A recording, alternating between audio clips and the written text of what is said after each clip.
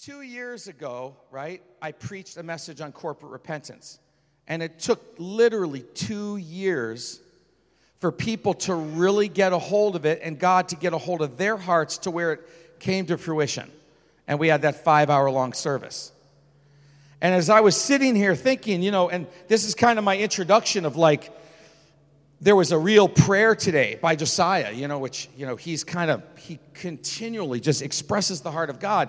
And it was this prayer of, Lord, open our eyes. Let us hear what the Lord is saying today.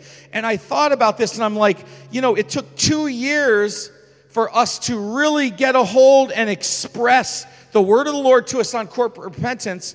And then 2 years later, one more message, and it was the tipping point, right? Well, I'm saying, what if we really took truth seriously? Like I'm saying, what if each one of us went home after a message, after a life group, and we prayed and said, God, I want this in my life, in my heart.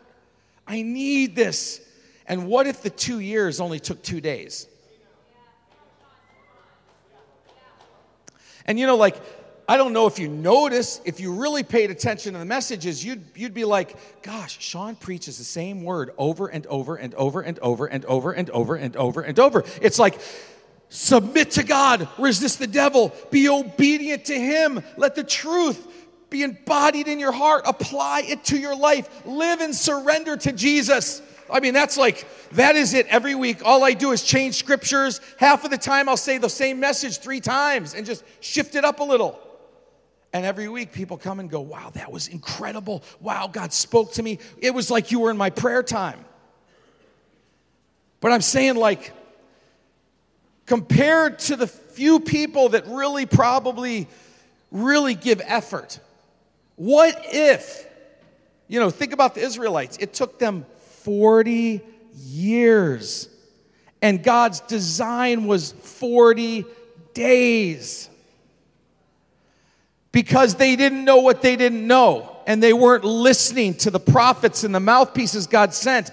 And I'm saying this, folks, I am not infallible, but I'll tell you this. Our leadership team hears from the Lord, and whether we know it or not, which is what I'm saying is sometimes we're oblivious, God is speaking to us in this church. Really? What if we really acted like that and said, wow, he preached this. God must be serious about repentance. Oh, he preached this. It's a season of preparation. God must be serious about this season that we're in. Oh, God, make me ready. Every morning, afternoon, and night, we are praying this. We're troubled in a healthy way by this. There's so many things. I could recount so many ways that we're not standing saying, I came from the mountain, the Lord thus says. It's just a call on our life. When you're called to be leadership, you express the heart and the voice of the Lord.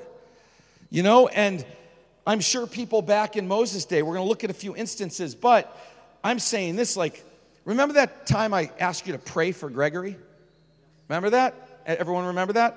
And you don't know who he is, whatever. Well, he committed suicide just a day or two ago. Now, I'm saying this to say, this man's life was ridden with much horrible things, okay? Terrible things. But the point is we prayed. And we've been praying for him. But I'm telling you, folks, there is gravity of what God is leading us into as a church. And there are grave consequences if we do not respond properly. There is a season of time of preparation that we are in, and he's saying, will you cooperate with me? I felt like this heaviness in my heart that, we've talked a few weeks ago when I last preached, 2 weeks before that even, I think how rationalism and identification with the past can rob you of your rewards of intuition and obedience. We talked about the whole repentance thing 2 years ago, and he's trying to break off rationalism, humanism, dependence upon ourselves, and get us to simply obey.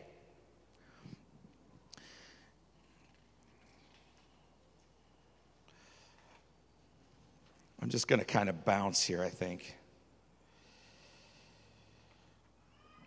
Because we're kind of going a different direction. I want to obey here.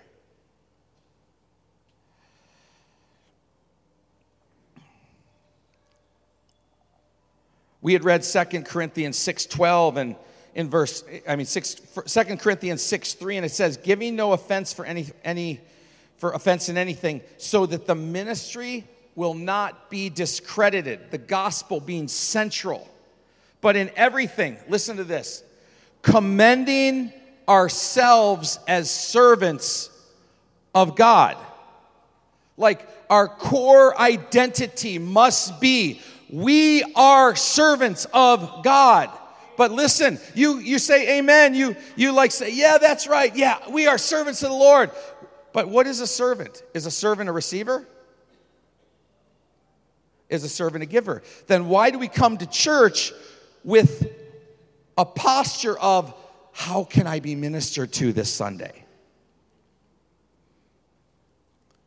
And like even the prophetic words, you can tell that that's where people's hearts are, because all the prophetic words, like people that come up and say, God's spoken to me, and it's all about, come out of your brokenness. Would you come to the Lord and be healed? And, it's like, it's always words that identify, and I believe it's God because God sees hearts, but it's like, when are people going to come up and there's no one that even needs to come up. There's this roar from the body that starts breaking addiction off people's hearts and minds, that starts standing up. They're not here to get filled. They're already filled. They come to church going, I am declaring the loose, the captives, set them free. And there's this rage out of people's hearts against the enemy and his wickedness. And we tear down strongholds as the church because we come ready for action, not sitting back spectating like, praise him, hallelujah, woo. And I'm not making fun of any of that. Listen, you got to hear my heart here. It's just that if we come to church, folks, to receive, then we're not the church, we're the world. The world comes to receive something they don't have. We have it, and you've been given this treasure in earthen vessels that you are mandated to cultivate and build and tend so that you come as a raging fire of intercession, declaration. You are a powerhouse ready to heal, cast out devils, set people free. You don't have need. If you did, you'd be in life group getting prayed for, and you can meet it there. But this Sunday is for declaration, release, empowerment, casting down strongholds. And I'm not talking about those rare occasions, believer in Christ, disciple of Christ, where you're going through a hard time and you just need some support. I'm not saying that we are like that. I'm saying that for the norm, people come to church to receive.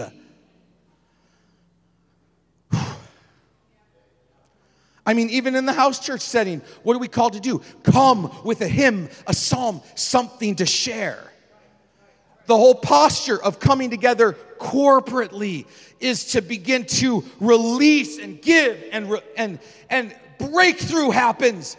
That this becomes a Sunday of breakthrough, a Sunday of demonstration, a Sunday of healing.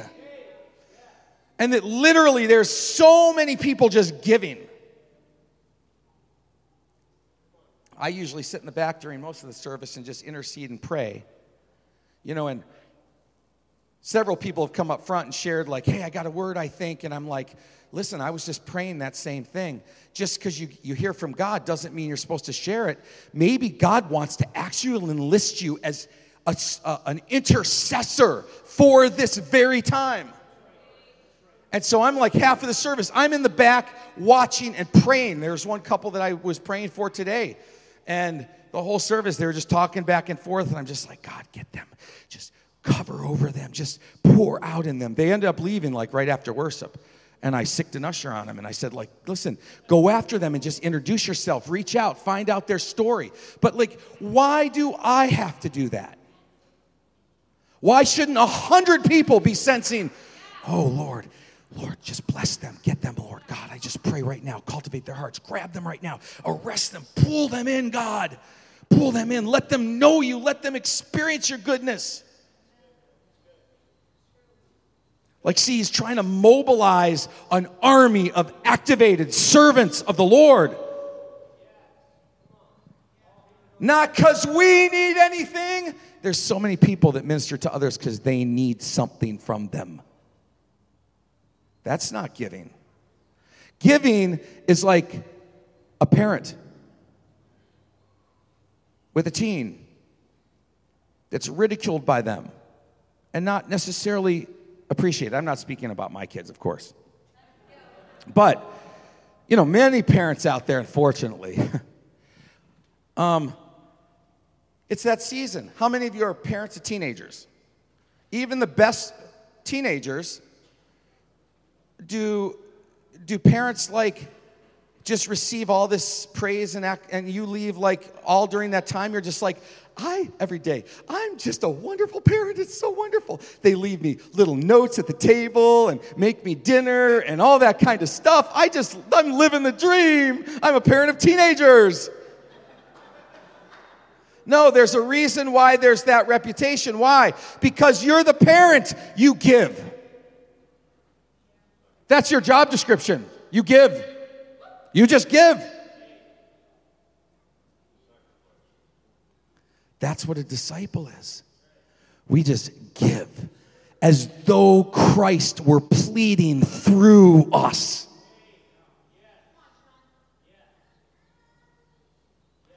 Boy, this might have sunk down a couple inches, but it needs to go a couple feet, right down in your spirit, man, where it connects with the Holy Spirit and you become transformed. It's really this idea. At the beginning of summer, I felt like God spoke to me and said, this needs to be a summer of transformation. And I've not preached on that at all because I felt man, that is so vague, but it's this idea that God is giving us a season, a window of preparation to be prepared.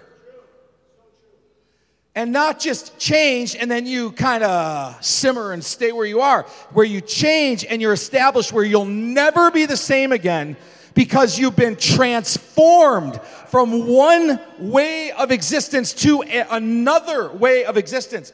Where there is a complete change. People notice and they say, wow.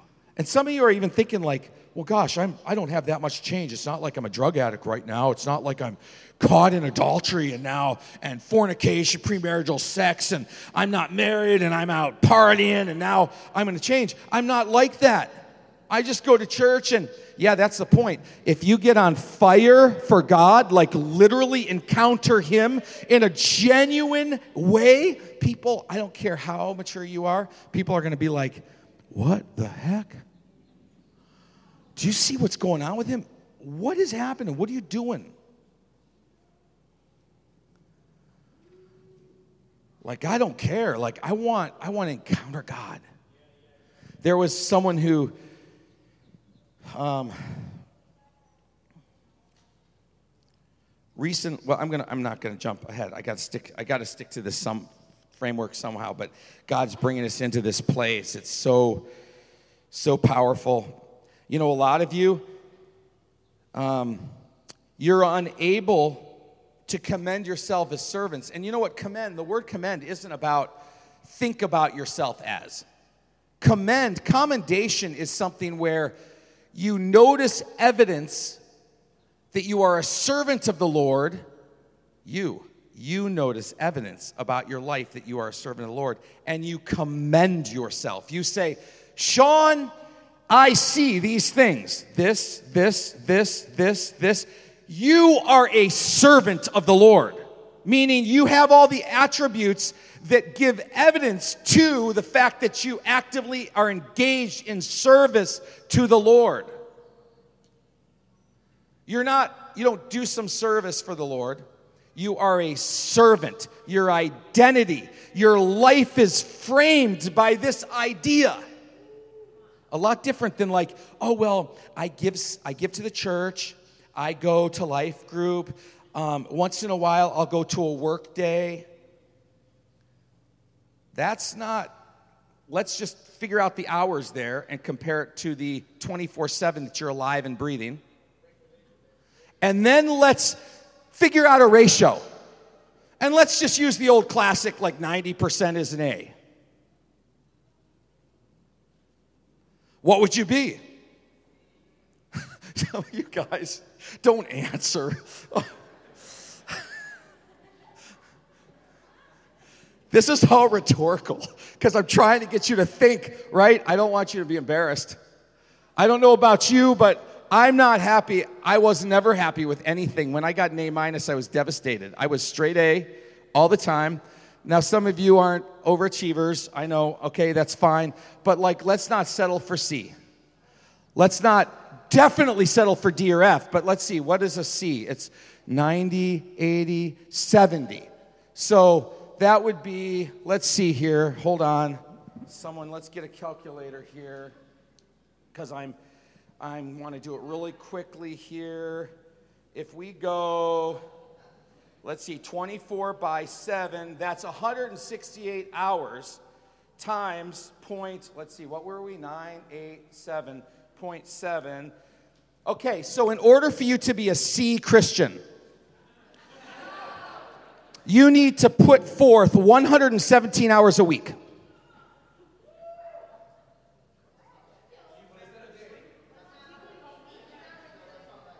Yeah, it is. Yeah. Now don't forget, guys, sleep, your spirit does not slumber. Your spirit does not sleep. Now, if you want to do waking hours, okay. Let's see. Let's say you get 6 hours of sleep a day on average. So that's 18 times 7 times 0.7. Okay, 88 hours a week.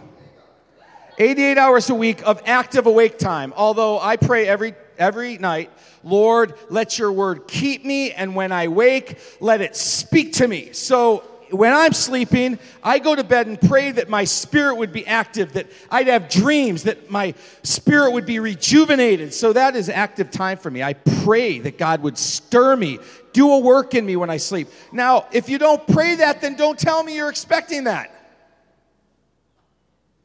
Now, if you pray that every night and say, God, tonight I desperately need you to tend to my body, tend to my spirit, work in me, then those who do things in faith is faith. Those who don't do things in faith, it's sin. Listen, all I'm trying to do is challenge you. What is your perspective? If you just go to bed because, that's not a spiritual time, God, and truly you're saying God can't work in my sleep.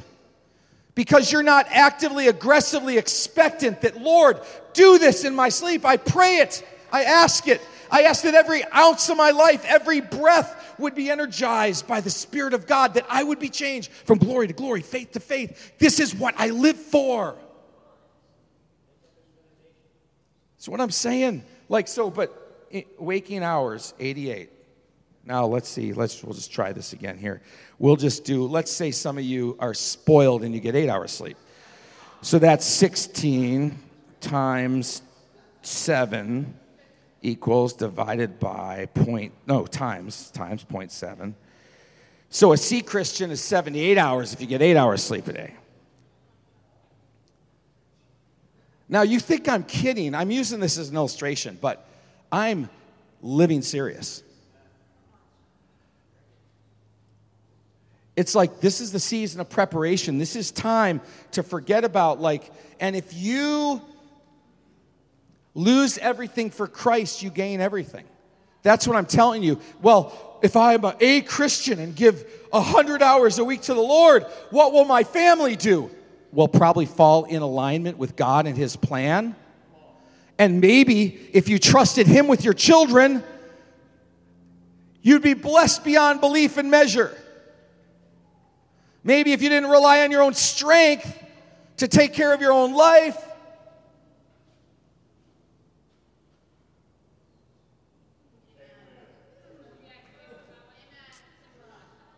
Oh, please don't think I'm just on a high horse and I'm preaching the paint off the tent. I'm sincerely, earnestly trying to get you to think about the way you live your life. I'm including myself in this. I'm hungry. I'm saying, God, show me ways, steps that I can just grow. I want to change. I don't want to stay where I am. I want to grow. I want to become more hungry, more burning. I want to be, become more holy. Not in some religious way. I want the holiness of the Lord where I am the possession of God. Lived out. manifest, not just conceptually. Yes, we are possessions of the Lord, but like in a real way, day by day, minute by minute, second by second.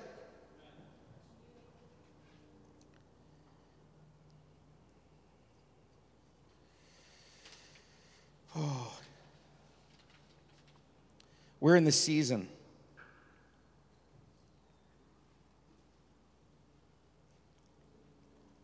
There was a woman, someone that came on the property, a friend of mine, you don't know her, and she's prophetic, like really in tune, minister of the Lord.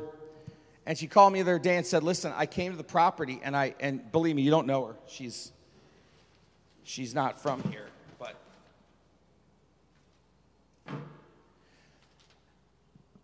and this is confirmed last week with Dan Lee. It's over and over God is speaking, and if you're not hearing or this is surprising to you, then you need to open your ears. You need to repent of being deaf and dumb and unable to hear, and go listen to some messages over and say, Father, with a fresh heart, I ask you to ignite me, speak to me, let me see things I didn't see before. And so she came again, she doesn't know anything about our ministry. Nothing. I've had very little conversation. And she came and said, Shawn, I was gripped when I hit the property. You have an impending harvest coming your way. I cannot tell you, there is like a flood of souls coming. And she said, I think it's in the fall. And tell your people, starting with the leaders first, that they have to dedicate and consecrate their hearts. They only have till the end of summer. And the biggest root, the main open door of the enemy in this congregation is pornography. And it's not just young, it's old. It's not just men, it's women. She said it 3 times. I'm telling you, there are people that need to repent and come clean from this. And then she went on again to talk about the incredible harvest that's coming. And I've been thinking about this because, from a leader standpoint, as a shepherd, you just begin to see things. It doesn't matter what people even say. You just know. Because you have the spirit inside you speaking and telling you things. And why? Not to shame anybody, but to pray, to intercede. You carry the burden. And I'm not one of the ones that does tons of the shepherding. The elders do the counseling and all this kind of stuff. But I'm shepherding the big picture, and I carry massive, strong burdens from the Lord for different people. I don't even have to talk to them. I get a dream. God speaks to me. I look at someone, and I can't explain this. I look at someone, I get a download. Now, everyone I look at, that doesn't happen. You're like going, stay away from Shawn. He invited us for dinner. No, don't go. Stay clear of that guy. But I have to tell you, if someone is struggling with rebellion, I have this sick feeling that just rises up when I just see them, and I'm like, and I don't know what to do. I'm like going, crud, why is that there? It just rises up, these emotions and these feelings, and I'm like, oh God, and I'll go back and I'll pray because I'll be weighted down all day. And I start interceding and I start praying for them all during the day. It doesn't matter what I'm doing. I'm praying for the person. I'm praying for the situation. It's like my emotions are engaged all day long, sometimes a week for an individual. I might not even know them. It's just this sense comes up and overtakes me. And I'm like, this stinks. Like, I want to be happy. But it's heavy. It's real. It's tangible. And so I just begin to pray and just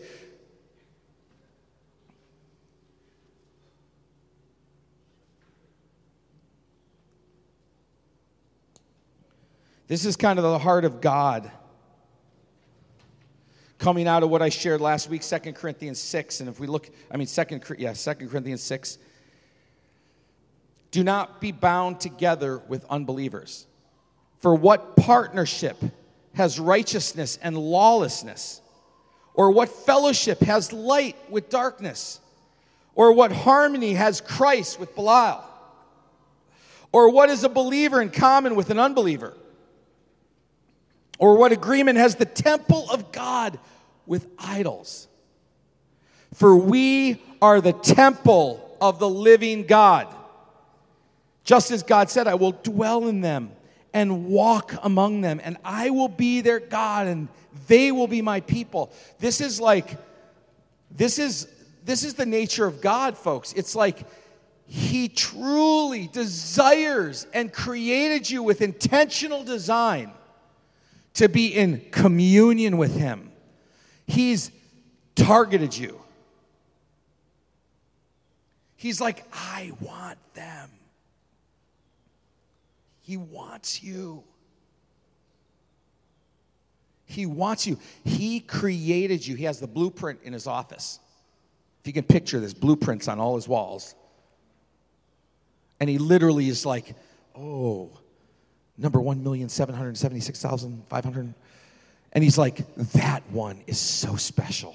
Like, I created that. Very distinct from these others. It has this distinct blend of things that these other blueprints don't. It's a priceless one. Like, this God is infinite and knows your blueprint for your life in a way you don't even understand it, because He designed it and kept track of every single human and knows the exact distinctions that they have that makes them special and unique. And He's like, oh, and that fits wonderful with 1,786,222. Oh, what a combination.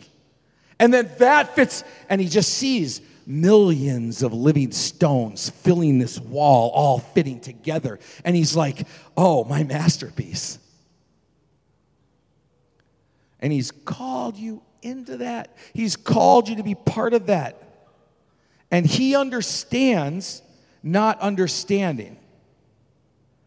But what He doesn't understand is when there's no hunger and no attempts to understand and no attempts to draw close to Him.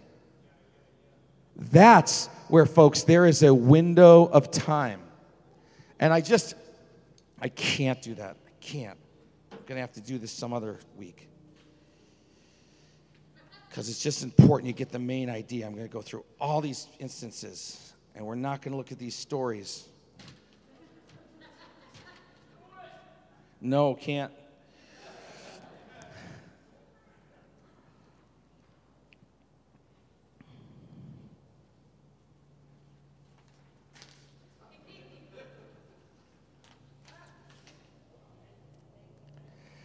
Even in judgment, the Lord has mercy. Remember Cain and Abel? When Abel offered a sacrifice to the Lord that was pleasing, and Cain compared himself. And the Lord said, why are you angry, and why is your countenance fallen? If you do what is right, will you not be accepted? Now, this is the Lord telling him before he made a grave error. And said, won't you just listen to me? Why is your countenance falling? If you just do what's right, just minimal, do what's right. Obey me. Just give of your heart sincerely to me. You'll be accepted. This is the Lord saying, I will accept you if you do what's right.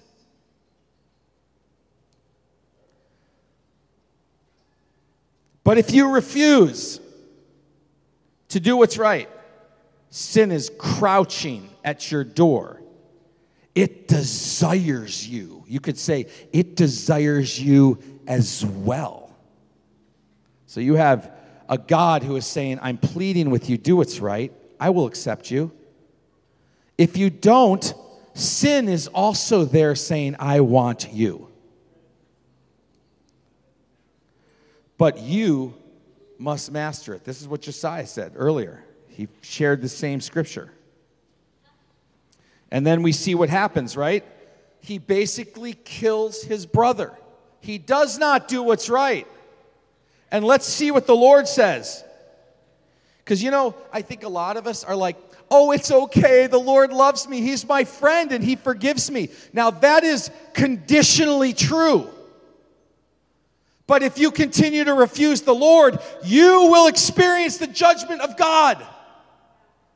It does say drunkards, cowards, perverts will not enter the kingdom of heaven. I know some Christians that are drunkards and cowards and perverts. They weren't Christians who used to be and repented and changed, because you wouldn't call them that anymore. We're not defined by our past. We're defined by where we are now. Are we pursuing and loving and serving and hungering after righteousness? Because the promises will be filled and will exhibit the power of God and the light of heaven. But there are people who won't inherit the kingdom of heaven. And you know what? They probably said the prayer. But God's like, I don't care about a prayer. I care about your lifestyle, your living sacrifice. Get a hold of this, because some of you are cutting God in half and choosing the half you want, which is the friend. He's the forgiver.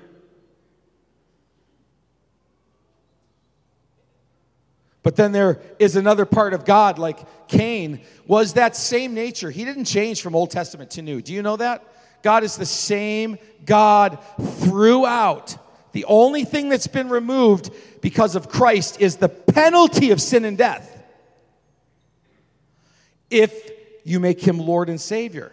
See, there's all these conditions. Like even when he spoke to the people of Israel, he basically said, I'm going to give you all these promises, like the sands of the sea, Abraham. And then what does he do 2 chapters later? Now, if you're my people, be circumcised.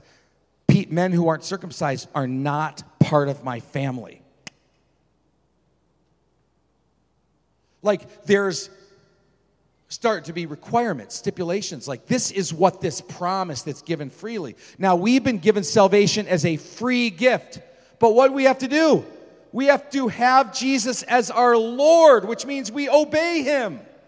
We can't say a prayer and expect to go to heaven and live like the devil. We are not going to go to heaven. You don't say a cheap prayer. Like, my people praise me with their lips and their hearts are far from me. He doesn't care about your lips and your words and all this stuff. He cares about your heart. And how can you, with a good conscience, say, Lord and Savior, thank you for saving my life. I give you my life, Lord. And then go live like we want and never listen to the Lord. It is a lie. You are not going to heaven.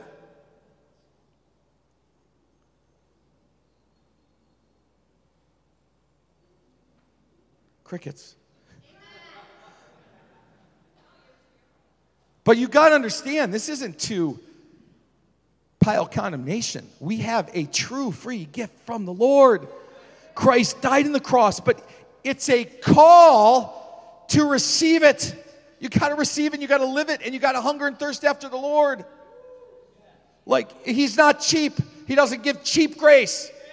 Say this prayer and go live like the devil, and I'll see you later on the other side. That's a joke.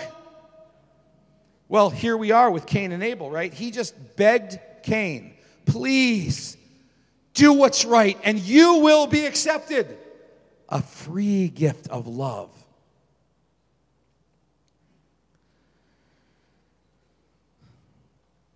God comes to Cain. What have you done? The voice of your brother's blood cries out from me from the ground. Listen, that's enough to preach a whole message.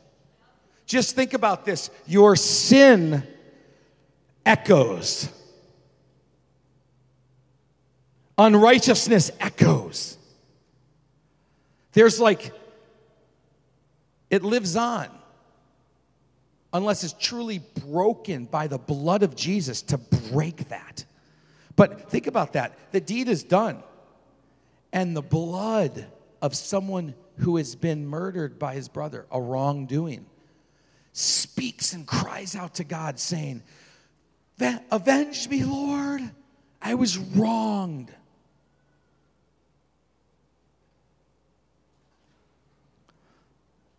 I don't know about you. I don't know. I thought that was pretty powerful. Now you are cursed and banished from the ground, which has opened its mouth to receive your brother's blood from your hand. When you till the ground, it will no longer yield to produce you. Get a hold of this imagery, right? Cain wronged Abel, killed him. His blood went in the ground. The ground made alliance and said, we are created by the Lord. You have harmed Abel. His blood is with us now, and we stand against you. Like, I don't know, that's like crazy. Like Abel literally went into the ground. The ground said, we are created by God, and we stand against you, Cain. You've wronged him.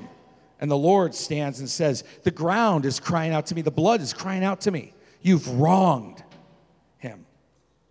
And then when you till the ground, it will no longer produce or yield to you. The ground has refused to cooperate you. You've wronged someone. You will be a fugitive and a wanderer on earth. Cain said, Lord, my punishment's greater than I can bear. Behold, this day you've driven me from the face of the earth, and from the face I will be hidden. I will be a fugitive and a wanderer, and whoever finds me will kill me. I mean, this is someone who God begged with. Please do what's right. I'll accept you. Sin is crouching at your door. Don't do it.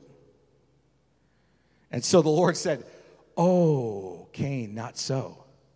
If anyone slays Cain, then Cain will be avenged sevenfold. Folks, that is some mercy there. Like God who extended the judgment starts setting parameters. Oh, no, you won't be killed. Don't worry. I will go after the person who touches you. This just gets like heart-wrenching, right? And the Lord placed a mark on Cain so that no one who found him would kill him. So Cain went out from the presence of the Lord and settled in the land of Nod, east of Eden. See, even in judgment, the Lord extends mercy.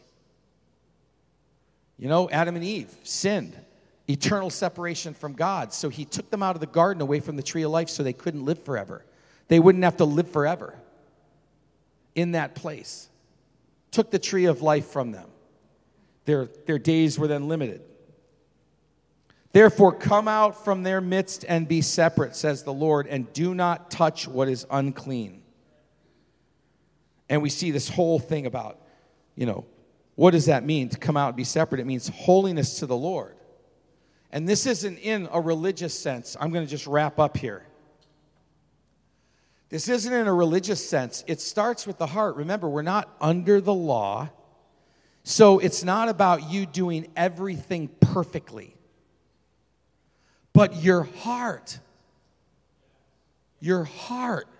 has to be postured toward the Lord and humble, a disciple, a servant. Seeking. When you stop seeking, you stop finding, folks. When you stop hungering, you stop being filled. And I know what it's like to go through seasons when you are like, I just don't feel very hungry to God. Anyone else been there? I mean, really, you just, man, I don't know. I don't feel like reading the Word. I don't feel like praying. I mean, I go to church still, but like, I'm not like, when I'm in a good place, I got butterflies coming, driving down the road. I had it when I first came to the Lord, and I drive 2 hours to church.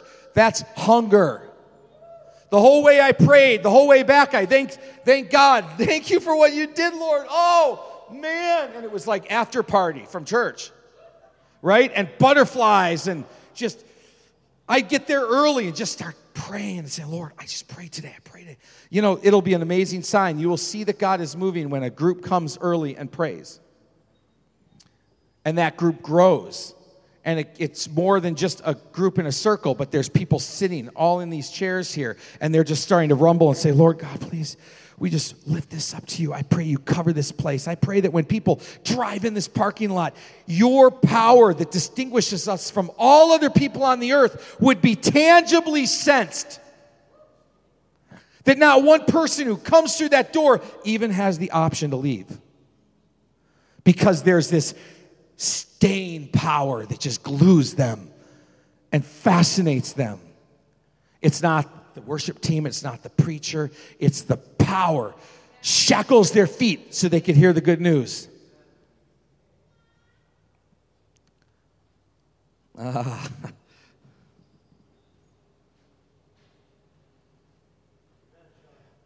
So come on, folks. You don't have to be told what to do. You know in your heart. And I'm telling you, some of you who are young people, you are not exempt. I'm telling you, I was called by God and gave my life away in my senior year of high school, junior year, right before my senior year. And I was drastically changed. And everything changed. Everything in my life. I had a hunger that was manifest by seeking him. I'd lock myself in my room on an all-day Saturday and tell my mom, hey, I won't be out much. I'm just praying all day in there. And I'd pray these crazy prayers like, Lord, I just want to see an angel today. Could you work that out? I want to have an encounter with an angel. That would be cool.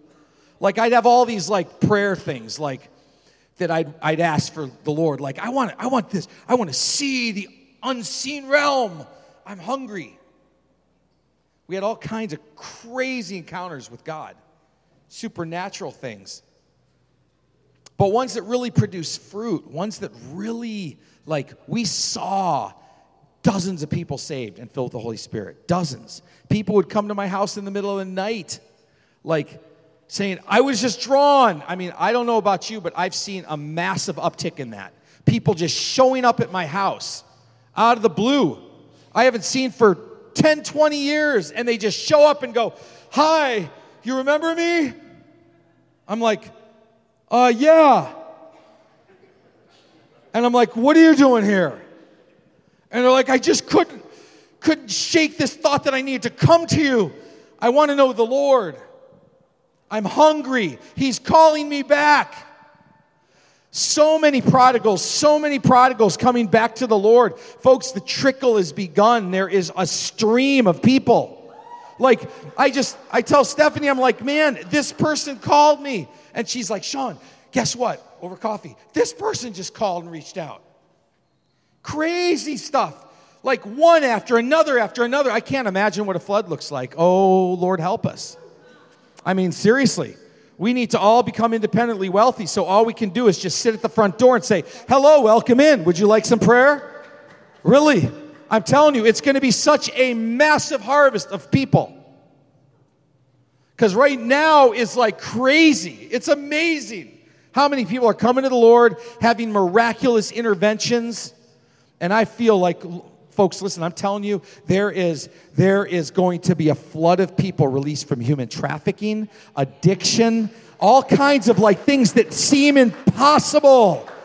And God is going to increase his anointing, and yokes are going to be broken off. Their shepherds aren't going to have to go through these massive counseling sessions. It's going to be like massive establishing people, and God is going to deal with the deliverance. Whack, chop, chop, chop. The intensity of delivering power of God and miracles and signs and wonders. And then we're going to have to just be massive servants of God that just help everybody get established, because even with the power of God, because I've been through intense revivals, incredible revivals but people would just fall off the face of the earth. They'd have an encounter and they'd have a thrill, and then they're not established. So then when the thrill takes off, they don't pursue the Lord, they just stop. And God forbid, folks, if this church allows that to happen, a visitation and a harvest, an increase of souls, and people drop off because they weren't discipled. So respond to God. You know, whatever it is that he spoke to you. You know, maybe it's prayerlessness. Maybe it's distraction. I know this. As I was driving here to church, I felt like there were there were many who need to reassess their work. Not that you need to get a new job, but you need to get your heart right and not be engrossed. You can work a lot of hours and still acknowledge God and call out to him and involve him in your workplace. See, this isn't like don't do this, do this. It's how you do things. Is God truly, from a heart level, involved in what you're doing? Well, he doesn't care about construction. Oh, he really does. He laid the foundations of the earth. He's like a grand architect. He really does know what it's like to be a contractor. And he's like, hey, if you involve me, I can make things a lot easier. It's like they have at the farm, pray first. And it took them a long time to learn that lesson. But then when they pray, cows just listen to them. Literally, the Spirit of God just leads them into a truck where they've tried for hours. We start trying to remember that on the job site and in church and everything. Yeah, in church, we remember pray first. And start bringing things to the Lord in prayer as a habit. All throughout the day. Speaking, asking, believing. Not as one who cries without hope, but one who cries out in faith, believing. So action plans are ask God to create a fresh hunger in your heart where you can tell if you're hungry. If the first thing you think of when you wake up out of bed and you open your eyes is, hi, Lord. Lord, be with me today. And when you go to bed, it's that same thing. It comes out naturally. If it's coming out naturally, you developed and cultivated an attitude of, Lord, I'm yours, you're mine, right? Throughout the day, asking him to come and move, talking to him as though you had someone with you all day, because you do.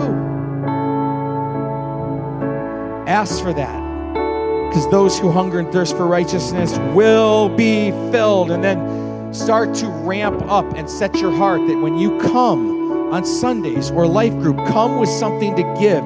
Spend even 15 minutes crying out saying, Lord, what would you have me bring tonight? When you go to a party, you make a dish, right? And you spend some time. It's no different with serving the delicacies of heaven. Say, Lord, what would you have me bring tonight?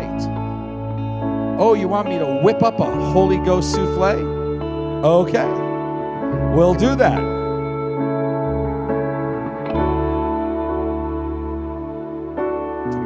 Let's start with that. Let's just start with this place of hunger. Lord, prepare me. Remember that song, Prepare Me to be a Sanctuary? Well, that's what we're saying today. Lord, you see where we're at. Lord, I pray that this summer would be a summer of transformation, Lord, and I pray that we would not miss the opportunity and the preparation for the fall, that we would not miss this window of time. Lord, I pray you have mercy on us. I pray you have mercy on this congregation. I pray, Lord, we humble ourselves in the sight of the Lord, and we pray, lift us up, Lord. I pray you lift each person up. I pray you impart hunger. I pray, Lord God, you visit us, you encounter us, Lord. I pray you break off every strand, every iteration, every form of pornography, of sexual perversion. I pray even, Lord, marriages where they've been in abstinence and they haven't had any kind of romantic interaction. I pray that that would be broken and that health, koinonia, would come back to marriages. If you didn't get that, there's marriages here that you haven't had relations. That has to stop. You got to come together. It would be like having a relationship with God and never praying. Intimate relations, that's your koinonia. It's where the word came from. Between a husband and a wife. Father, I pray you turn it up in our marriages, Father, that the enemy would not be able to come in, that no one would need counterfeit because they'd have the real thing. Pray that for the couples in this church that are married before the Lord, that you'd restore passion, you'd restore love, you'd restore romance. Lord, I pray for the single people, young and old, male, female, that they would be so in love with you, so fascinated, so caught up, that you would break off lust, that you'd break off acts of perversion. Lord, you said that those sins were worse because it's the temple of the Holy Spirit. We say, Lord, make these temples holiness unto the Lord, altars where the fire comes down and burns the sacrifice and it's pleasing to the Lord. Let our lives burn with holy fire, Father. Let our lives burn with holy fire, Lord. Come on, do what you need to do with the Lord. Repent, change, invite Him.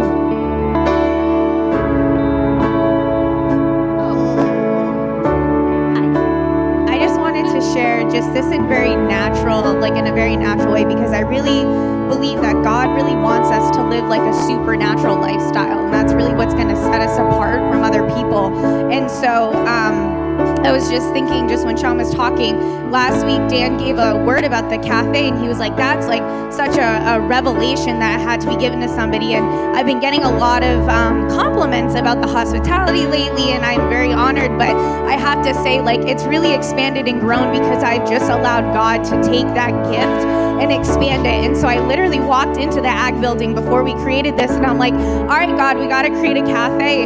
How do we do this? And all of a sudden, there's just these random things I started picking up and putting together and created this amazing thing out back. And like, those are the really simple, easy things that God wants to use and help transform and then actually bless other people.